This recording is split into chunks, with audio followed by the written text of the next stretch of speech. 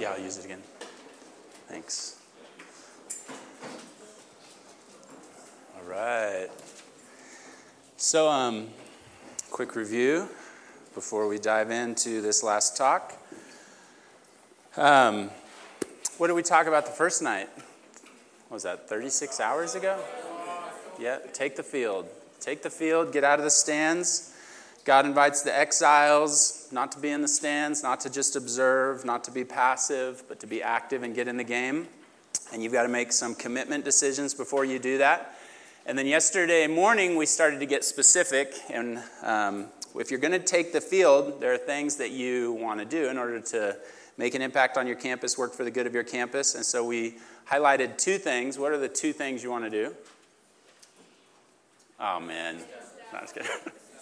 Yeah, establish yourself in. Fit in. That's right. Fit in. And then I kind of gave you guys a strategy. And then last night we talked about the importance of taking God's instruction seriously. You just do that in your own life. And as you do that, you're living out your faith. And something that's important about all this stuff that I'm talking about is something that I figured out in college is we have this way of thinking that, okay, you know, you're in high school and you follow God one way in high school, and then you get to college and it's like revolutionizes, and there's a whole new way of following God in college, and then you get done with college and it just completely changes and it morphs, and there's a completely different way of following God, and it looks different, and you do different things. And then if you go overseas, it's completely different overseas. And so we kind of think like, you know, oh, well, you know, yeah, this is unique to this season, but it's going to be different in the next chapter. And something that I realized when I was in college and really served me well after college and has continued to serve me well is just kind of the understanding of these basic principles apply across the board. So it's like, you know, what you guys are learning to do now, and, you know, you're learning to do your quiet times, you're learning to do evangelism, you're learning to invest in people, you're learning to give your life for a greater mission than just your agenda or your dreams for yourself. As you learn to do those things, they're going to translate into the next chapter.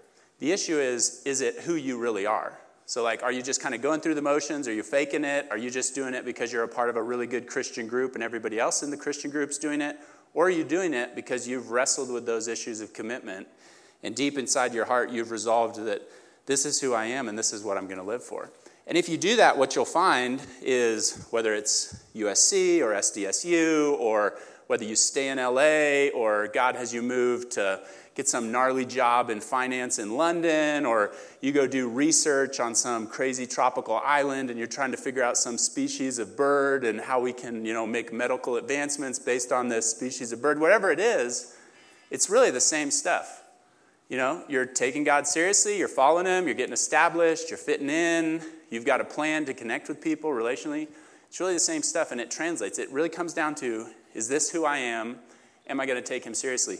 One of my things that I really like to do is I'm convinced that God's call on my life is the local church, and his assignment for me for the foreseeable future is Seabreeze. So I'm very happy with that. I'm very content with that, and that's where I'm at. But I love studying mission strategy. I love reading books about missionaries. Even just this last week, I was going through a book about William Carey, who's kind of the father of modern missions. And I love going through that stuff. And one of the cool things as you study that stuff is you just realize, like, it's not that big of a difference. You know, I mean, I've got friends that are all over internationally. They're essentially doing the exact same thing that I'm doing. And I'm doing the same thing that your leaders are doing that they're training you guys to do. So this stuff really translates to all areas of life as we've been walking through it. So today we're going to turn to our last principle I want to draw out of Jeremiah 29. There's a lot more that we could have pulled out, but these are some of the key things. And this was our theme verse, Jeremiah 29:7. It says, work for the good of the cities where I've made you go as prisoners. So God wants you to work for the good of the campus, the place where you are. You might feel like a prisoner. Does anybody feel like a prisoner at your campus? No? Okay, one. Yeah, okay. Good, okay, yeah. I kind of felt like a prisoner sometimes. My junior year, I was like, I'm just going to get out of here as fast as possible. That's actually why I chose journalism major. Because I was like inspired to be a journalist, but it allowed me to graduate in 4 years. So sometimes that's okay, guys. Sometimes it's just like, how do I get out of here as fast as possible? So I did that. Then he says this. After he says, work for the good of the campuses, after they work for the good of the cities, he says, pray to me on their behalf. Because if they're prosperous, you'll be prosperous. Your experience is connected to their experience. But pray to me on their behalf. So what I want to talk about this morning in our last talk is I want to talk about prayer. And as I talk about prayer, I'm not just going to limit it to praying for the good of the campus. I'm going to kind of take a bigger view of prayer, kind of talk about some things you can do to develop a pattern of prayer, because if you're going to pray for the good of the campus, it really needs to be you're just a person that you regularly spend time talking to God, communing with God through prayer. And there's a verse that helps me stay on track and do this. It's a verse that you might be familiar with. It's Philippians 4, 6, and 7. It's in the New Testament. And this is what it says. It says, "Do not be anxious about anything, but in every situation, by prayer, petition, with thanksgiving, present your requests to God, and the peace of God, which transcends all understanding, will guard your hearts and your minds in Christ Jesus."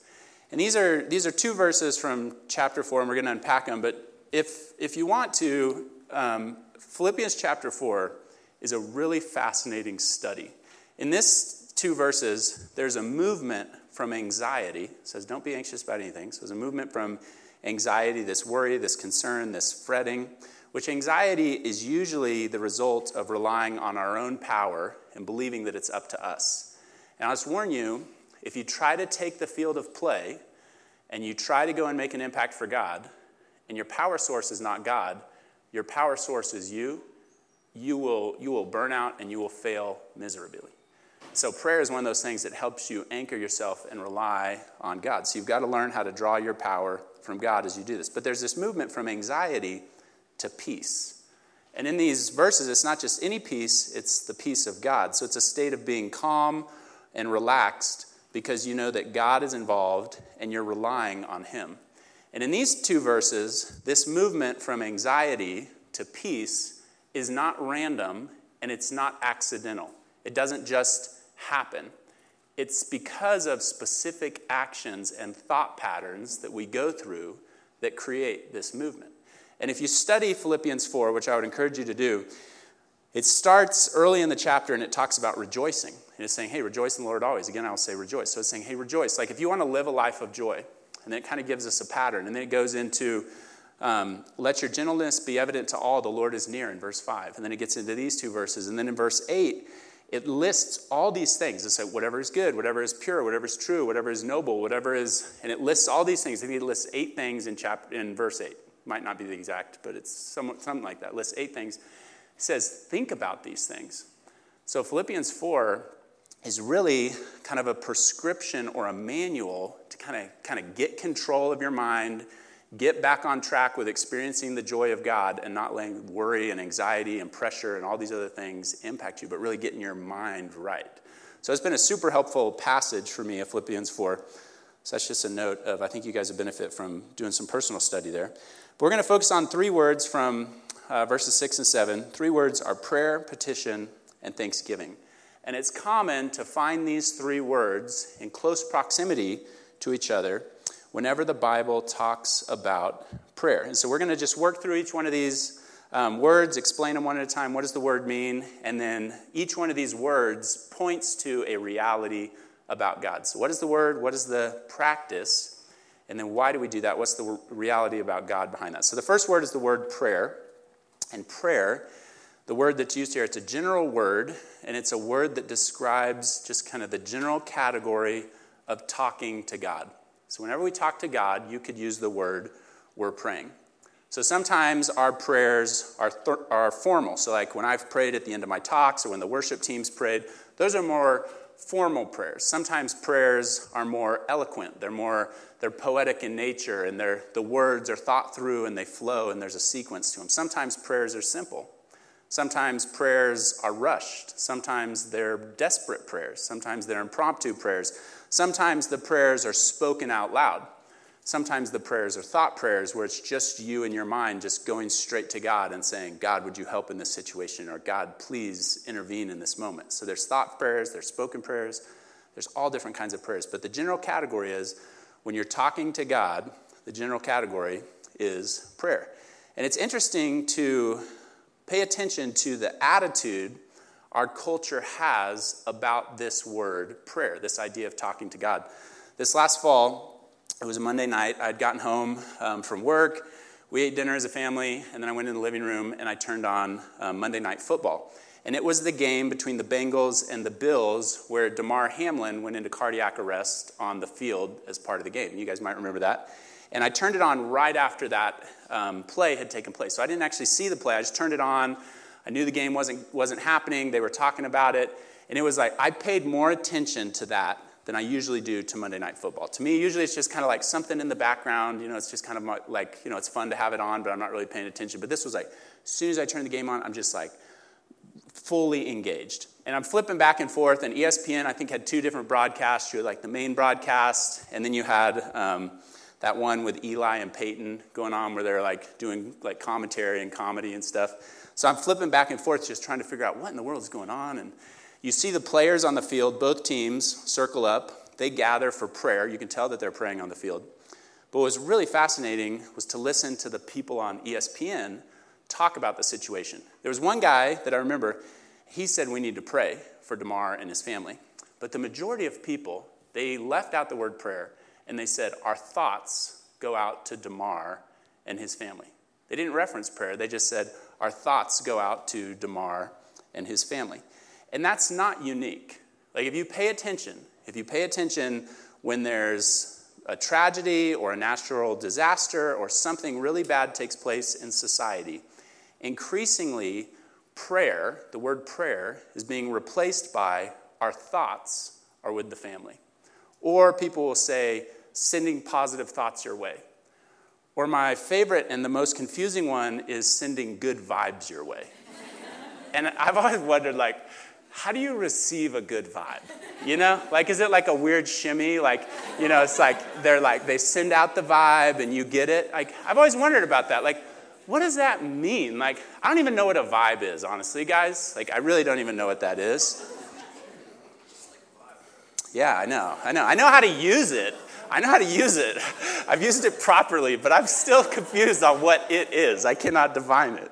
But if you pay attention, this isn't unique. And the belief behind this is that we are all alone, that nobody's listening, that if God is there, he either can't respond or he won't respond. Kind of the idea is like he's just kind of off doing his own thing. He might exist, but he's off doing his own thing. He really doesn't care. He's really not interested in what's happening in our lives and the place around us and the people around us. He's just kind of off doing his own thing. Or he's limited. It's kind of like he set everything in motion, and then once it got going, he lost control of it, and he can't intervene, and he can't do anything. So in the face of tragedy or something beyond our control, for many people, for most of society, even sometimes as Christians, we fall into this trap. The best we can muster is positive thoughts. I'm just going to think positively. I'm going to think good thoughts. I'm going to send good vibes your way. Here's the reality. This is why we pray. The reality is God is near and has the power to act. That's the reality. God is near and has the power to act. The reason we pray is because God is near and he has the power to act. In this letter to the exiles, Jeremiah 29, verse 4, it starts out. And it's really interesting. This is the intro to the letter when they receive it. It says, the Lord Almighty, the God of Israel, says. So he speaks to them. They're in their darkest moment. The worst thing they could imagine happening has happened to them. And in the middle of that, who shows up and speaks to them? God has a message to him. The idea is he's not aloof, he's not absent, he's not off doing his own thing. He's fully aware of what's going on. And in the moment of their darkness, he speaks to them. And there's another part of this verse I want to highlight. It's the phrase, the Lord Almighty. Really fascinating. It's two Hebrew words. And it's a Hebrew idea that English has a really hard time capturing. And especially our modern mind has a really hard time getting our head around this idea. So in this translation, it says the Lord Almighty. Other English translations, as they wrestle with the implication of these words, they translate it this way. It's the Lord of armies, the God of angel armies, the Lord of hosts, the Lord of heaven's armies. The idea is that God has at his disposal a force, a power that is far beyond anything we can imagine. It's not a physical army. I mean, America is the most powerful country in the world. We have the largest military in the world. But even with how powerful our military is, it's really just a man-made military. It's a military made up of humans and human-made devices and tools and machines and weapons. It's human power. I mean, yeah, it's impressive power. It gets a lot done, but it's human power. What this is saying, it says the Lord Almighty, or in other translations, the Lord of angel armies, the Lord of heaven's armies. It's saying that God has a level of power in the spiritual realm, if we could see it, that's far superior to anything. You can't even compare it to anything that we could find on this earth. So not only in their moment of darkness does God say to them what he wants them to do, but Jeremiah also starts and reminds them that the Lord is the Lord of heaven's armies. God has a power far beyond anything you could imagine or anything you could compare to. And that's why we pray. We pray, we go to God, we talk to God because God is near and he has the power to act. So for me, a few applications of this as I think about, okay, how do I live in light of this? How do I pray more in my life? So two things that I've been trying to work on. One is in the area of thought prayers. And what I mean by thought prayers is it's in the moment. I'll be in a conversation with somebody. Maybe somebody will ask me a question and I don't know the answer to it or I don't fully understand it. So I'll just really quickly, hey, God, would you help me understand what they're saying? God, would you give me wisdom in this situation? It's in my mind. I don't say it out loud. It's just in my mind, just real quick. Hey, God, would you help me here? Or maybe I'll be sharing my faith with somebody. Maybe I'll be telling them about who Jesus is. And I know, Satan, the adversary, he wants to come in. Jesus tells the parable of the seeds on the ground, and Satan wants to come in like a bird and snatch the seeds and take it away. I know that that's what he wants to do. I know that there's all kinds of obstacles and false ideas in their mind that I'm up against. So a lot of times in those, I'll just, simple thought prayers of like, God, would you block Satan's activity in this moment?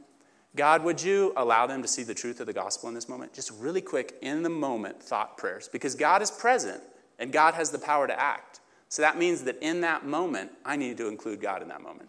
So for you, maybe you're taking a test.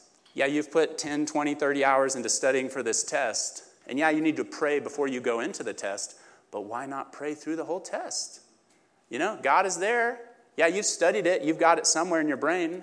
Ask him to help you recall it. So for me, thought prayers are a way that I'm trying to practice. Another thing that I'm trying to do is creating time for extended prayer. Time where extended prayer, I would define that as it's 30 minutes or more of uninterrupted, undistracted time where it's just you talking to God. So for me, currently where I'm at in my life, what this looks like is going on walks alone. So in the house, it's hard to do in the house. Even once we put the kids to bed, probably about every 10 minutes, a different kid comes out of their room and is like, I need to go potty, I need a drink. And so, it's the whole evening is kind of like that.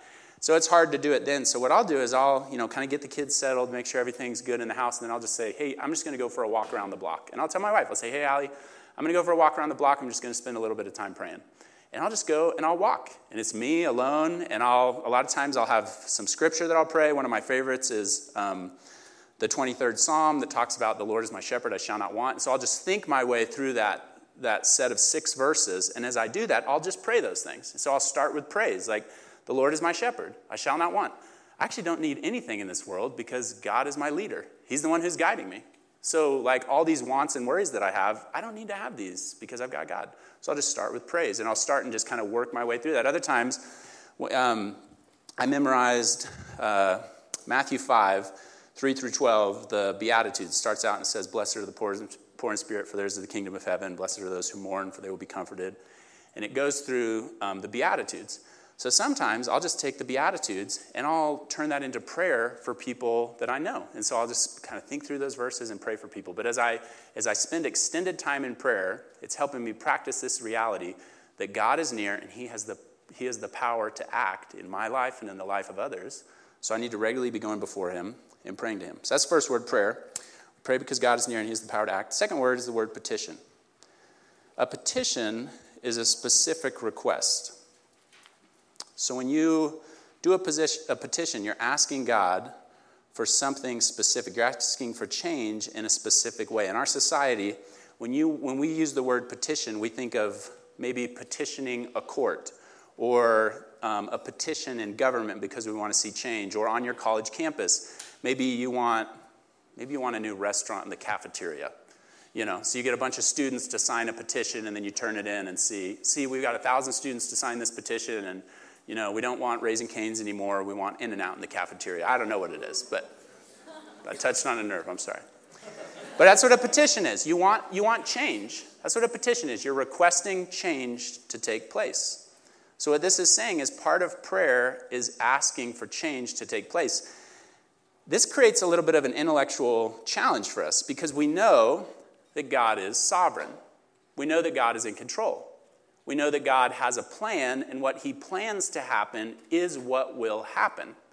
So then it kind of begs the question, well, how is it possible that my prayers impact what God chooses to do? And that's one of the things that the Bible actually says. It says, you have not because you ask not. The idea is there are things that you're not experiencing in your life or things that are happening around you that aren't changing because you're not praying to God. So the Bible clearly teaches that prayer changes things. The Bible tells us to petition God. And so it kind of creates this, okay, well, how in the world, if God is sovereign, do my prayers have any impact on what's going to happen? And the answer to this is because of a personal relationship. We get confused over this because we fail to understand the nature of the relationship that we have with God. Again, Jeremiah 29, verse 4, the intro to the letter. It says, the Lord Almighty points to his power. And he says, the God of Israel. The God of Israel is reminding the people that they were in a relationship with God. And for you and me, because of what Jesus has done, we have a real relationship with God. So here's the reality behind the petition. The petition, asking for change, the reality is God desires a personal relationship with me. With me, with you. Actually, write me on your paper. He wants a personal relationship with you. He loves you. He invites you into a personal relationship with him. And in a personal relationship, both parties have influence over each other. Both parties engage in give and take. And because God desires this kind of relationship with you, he opens himself up to our influence. And it doesn't compromise his sovereignty. And he allows this to happen because if there isn't two-way influence, then it's not a personal relationship. I mean, there's a lot of people I could point to and say they've influenced me. There's authors, I've read their books. I mean, I referenced William Carey at the beginning of this. William Carey and the author who wrote that book, they've influenced me. There's ideas from other books that have influenced me. There's bands and artists who their music and their works have shaped my attitude and my thinking about different things. There's celebrities and athletes who have influenced what I think is cool or what I think should live for. So there's a lot of people that have influenced me, but I can't say that I have a real personal relationship with any of those people because it's not two-way influence. It's just one-way influence. There's no conversation, there's no dialogue, there's no give and take, so it's not a personal relationship. But God wants a personal relationship with us. So it's not just a one-way influence. It's not just him influencing us. He opens himself up to a relationship and gives us the privilege of influencing what he's going to do and what's going to happen. And actually, when it comes to this relationship, he pursues the relationship with us. And he initiates the relationship with us. He really wants this kind of relationship. And one of the characteristics of a personal relationship is you make specific requests. In a personal relationship, it's not awkward to make a specific request. It's not inappropriate to make a specific request to ask for change to happen in a personal relationship. And let's just imagine for a minute. Let's imagine my dad is the owner of the Lakers, okay? He's not. But let's just imagine my dad owns the Lakers. And let's imagine that I have you over to my house. Allie and I, we host you in our home, and we're going to watch the Lakers play a game. I'm like, hey, come over to our house. We're going to watch a Laker game. So you're in our house. We're watching the game. It's on the TV. We got some food. We're having a good time. Then about midway through the game, I just inform you that, oh, yeah, my dad owns the team. You're like, wait, what? Like, what team, Oh, the Lakers. Like, my dad owns the Lakers. He replaced Jeannie Buss, and now he's the owner of the Lakers. And I just kind of dropped that casually. Well, what are you going to say? You're going to say, hey, Elliot. Yeah, bro, Elliot. Hey, next time, instead of inviting me to your house, like, courtside seats, Like, let's get a suite, Like, free food. Come on. Like, I don't know if you've ever done the suite with the open buffet. Like, it's awesome, So come on, like, let's do that. Like, hook it up. And so you say that. You're like, hey, like, I appreciate the invite, but next time, like, Staples Center, come on. And then I'm like, well, I like my dad. My dad and I talk a lot, but, it's just, I don't think it would be appropriate. My dad and I don't talk basketball. We don't talk about the team. So I actually think it would be awkward if I were to ask my dad for tickets. I just don't think it would be, I think it would be inappropriate. So I'm not going to ask my dad. You would be like, your dad does not own the Lakers, does he? Right. If your dad owned the Lakers, you would be getting tickets left and right because that's who your dad is. And it's not awkward or inappropriate to go to your dad who owns the Lakers and say, hey, can my buddy and I get courtside seats? Or can my buddy and I have a suite? The family would own multiple suites, for crying out loud. That's not inappropriate or awkward. But sometimes we think when it comes to God, to go to God with these specific requests and to ask God for things to change in our life or the lives of the people around us or our campus or our city or the world, we suddenly think that, that's kind of off limits. Yeah, I can praise him, I can thank him, I can pray for his glory, but, asking him that I have a really focused study time for the next hour and that I get an A on this test, that's inappropriate. I can't ask that. Well, no. God has a personal relationship with you. He wants that kind of relationship with you. He's inviting you to go before him with your petitions and to ask for specific things. It's not awkward. It's not inappropriate because of the type of relationship that you have with him, because of the type of relationship that he wants with you. So again, the reality is the reason we do this is because God wants a personal relationship with us. So for me, a challenge for me is, am I actually asking for change? Like when I pray, am I actually asking for stuff to change? Am I making specific requests? For me, in my life, am I asking for stuff in my life to change? Am I asking for stuff in my family? Am I asking for change there? Like on your campus, what do you want to see changed on your campus? What do you think God wants to see changed on your campus? Are you spending time praying about those things? Taking your petitions before him? And one of the things that I've tried to keep track of is the people that I'm praying will come to know Jesus. I mean, we're talking about working for the good of the city or working for the good of the campus. So like when I pray, I've got a list of people that I'm praying for. And a lot of them are my neighbors. They're the people that live immediately around me or some of the people that I meet. And when I pray for those things, when I pray for those people, again, I try to pray Scripture. So I think it's in John 16. It talks about when the Holy Spirit comes, he'll convict the world of sin. He'll reveal the righteousness. He'll point to who Jesus Christ is. And so I'll try to take those ideas and I'll pray those for people. I'll say, hey, God, if these people are going to come to know you, if this specific person by name is going to come to know you, Holy Spirit's going to have to intervene and convict this person of sin. God, would you do that? One of the ideas there of like convicting of sin is when you realize that you're living in sin, you start to feel horrible. I think it was Huey, right? Yeah, your testimony, right? Yeah, your testimony. You talked about just how terrible you were feeling when you started to realize what you were doing. That was perfect. I actually pray that people feel terrible. If they're going to come to Christ, they've got to start to feel terrible about their sin. So I'll start to pray specific things, ask for specific change to take place. It's not awkward. It's not inappropriate. God tells you to come before him and present your petitions because he wants a personal relationship with you. Third word is the word thanksgiving. So we pray, general talking to God, petition, specific requests, thanksgiving. Now at first, this word is an interesting word to be included in the list because nothing has happened yet. Nothing's happened yet. I mean, you're praying, it says prayer, petition with thanksgiving. So as you're praying, as you're petitioning God, you're thanking God. And it's like, well, why am I thanking God? Nothing's happened yet. Well, the reason you're thanking God is because it communicates your belief that God is good. So in Jeremiah 29, he starts the letter, he points to God's power. He reminds people that God wants a relationship with him, the God of Israel. He says, God says, the Lord says. So he's saying, hey, God is present. He's interacting in this moment. Later on, there's a verse that we're not going to have time to fully unpack. Jeremiah 29:11 says, I alone, God is speaking, says, I alone know the plans I have for you. Plans to bring you prosperity and not disaster. Plans to bring about the future you hope for. So what he's reminding the exiles, he's saying, hey, even in the midst of the worst thing you could imagine happening, Babylon is trying to steal your identity. They're trying to get you to suck into their society and just become like everybody else and lose your identity as a follower of God. The false prophets are telling you to huddle together and have nothing to do with the society. I'm telling you to get out of the stands, get on the field of play, and make an impact. And just so you know, I know the plans I have for you. And they're actually plans for your good. Prosperity, not disaster. plans to bring you a future that you hope for. I mean, the best thing you could imagine, that's the future that I've got in store for you. He's reminding them that God is good.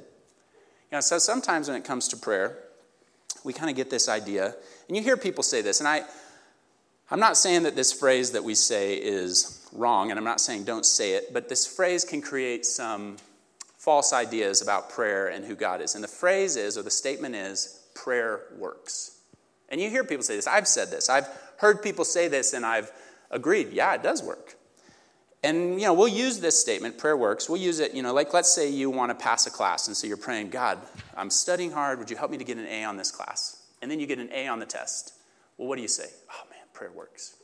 Or maybe you want to get into a specific major, and you've been working really hard, and, you're meeting all the kind of the prerequisites to get into the college that you want to get into, and you finally get into it, and it's like, okay, I've been praying for this, and I finally get it, and it's like, prayer works. And over time, when we say prayer works and we just point to the answered prayers, over time what happens is we start to get this idea that God is kind of like our cosmic butler. So what we do is we kind of get out, we get out the bell of prayer. Just imagine my keys are a bell, and we're like, God, would you do this? Ding, ding, ding, ding, ding. And then he just comes running, and he answers our prayer and does what we want him to do. And it's like, hey, God, would you do this? And we ding, ding, ding, ding, ding. And then he comes running, and he answers our prayer, and he does what we want him to do. And then, we thank him. So we think, okay, prayer works. So when I get the answer to my prayer, well, that's when I thank God. But the problem is what about when prayer doesn't work? What about when you don't get what you ask for? What about in situations where you've been making a specific request for years and nothing's happening? Or maybe it's a situation where you've got a broken relationship with a family member or a roommate, and you're asking God, would you heal this relationship? And you've been going to him over and over and over again, and things just keep getting worse. Or maybe you've been working really hard trying to advance down a path, and it's a path that you think he has for you, and you're really putting in a lot of effort, and you're trusting him, but you just encounter closed door after closed door after closed door. Well, suddenly does prayer not work? Or what about if it's somebody that you really love, who you want them to enter into a relationship with Jesus, and you're praying, God, would you save this person? Would you let your light shine in their heart so they can see the glory of God displayed in the image of Christ? Would you allow that to happen? And you're praying for that. And they just keep step after step walking further and further in the opposite direction. Well, does prayer suddenly not work? Because you got out your bell and you rang, God, come answer my prayer, but he's not coming and he's not answering your prayer. And see, the important thing to know is that God is not your cosmic butler. So just because you pray for it to happen does not mean it's going to happen. He invites you to pray. He tells you to pray. He says that your prayers will influence what does happen, but he doesn't say that just because you prayed it, it's automatically going to happen. There will be times that you pray and he does answer it. It does happen. There will be times you pray and the opposite of what you prayed for happens. There will be times that you pray and it's just radio silence. You're just left asking, is there even anybody on the other side of the line? And this is hard. And it's in those moments where I think this Thanksgiving becomes so important, because what you're saying is hey, God, I'm coming before you. I'm talking to you. I've got this specific request. I want to see change happen in this area. I'm presenting this request to you. And God, I don't know what's going to happen. You haven't come through. You haven't responded yet. I'm in the moment of presenting this to you. But God, I trust that you're good. And so I'm actually thanking you. And I'm communicating to you the belief that you're good. See, the reality behind why we give thanksgiving to God in our prayer is because God is good and I can trust him. God's good and you can trust him. So as you step out of the stands onto the field of play, as you establish yourself, you work to fit in, you take instruction from the Bible seriously, and you go before him in prayer, even if it gets harder and darker and more confusing, you can still be thankful because you know that he is good and that you can trust him. So even in that moment of he's not answering my prayer and it doesn't seem like prayer works, he's not responding, I can still be grateful to God because I know that God is good and I'm going to trust him. And I'm going to communicate that to him through my prayers to him. I'm not just going to, if I'm not going to get discouraged. I'm not going to quit. God, I've been praying for this for 5 years and nothing's happened, so I guess you don't exist. I'm just going to walk out and not pray anymore. No, Thanksgiving helps remind you and anchor you to the truth of how good and faithful God actually is. And you're communicating that belief to him as you pray. So Thanksgiving is part of our prayers because God is good and we can trust him. And we petition him. We take our specific requests before him because he wants a personal relationship with us. He allows you and me to influence what happens in this world on a large scale. That's amazing when you think about it. And we pray to him because he's near. He's present. He has the power to act always, constantly, in every moment. It's not just random. It's not just he kind of comes and then he goes away. He's always there. He's always present. He always has the power to act. So we pray, we petition, and in the process, we just keep communicating. God, I trust that you're good. I know you're going to work good. I don't know how, I don't know when, I don't know exactly what it's going to look like, but I thank you for the fact that you are good and that I can trust you. So we pray. So again, as you decide, and you have to make this decision, nobody can do it for you, as you decide, you know what? I'm not going to stay on the sideline. I'm not going to stay in the stands anymore. I'm going to get out of the stands. My coach, God, my Father, is calling me onto the field of play. And he's giving me important, significant work to do. So I'm going to commit to that work. I'm going to count the cost. I'm not going to put him off. what was the third commitment? You guys remember? I just forgot what it was. Yeah, I'm not going to bring my conditions. That's right. I'm not going to do that. I'm not going to do that. I'm going to get on the field of play. I'm going to establish myself where I live. I'm going to fit in. I'm going to work a plan so that I get to know the people around me, so that I can get close to people and start to make an impact. I'm going to take his instructions seriously. My faith is going to be real to me, and I'm going to pray. And as I pray, it's going to help anchor me to his power, and I'm going to experience his power in my life, and that's going to help me stay on the field of play. I'm going to pray, I'm going to petition, and I'm going to give him thanksgiving. That's the message that he gave to the exiles. Same thing that applies to us today. So let's wrap up and pray together. Father God, I thank you for this weekend. I thank you for these students. I thank you for the challenge ministries. I thank you for all the people that have gone before us. I thank you for the current leaders of these ministries. I thank you for the former leaders of these ministries. God, and I thank you for the fact that us getting to do something like this is really, we're standing on a foundation that somebody else laid before us, and that was in your plan, and that's your kindness and your goodness. So God, I pray that in this moment where we live, we're just another generation, another group of people who you call out of the stands onto the field of play. There were people before us, there will be people after us. What we do in this moment matters. So God, I pray that as we take these instructions and we go back to our campuses or back to our cities or back to the places where we live, God, I pray that we would actually do this stuff. That we would, in our heart, we would make a commitment to you that I'm willing to pay the price, I'm willing to get on the field, I'm willing to contribute. And then God, I pray that in love we would turn to the people around us and we would invest our lives.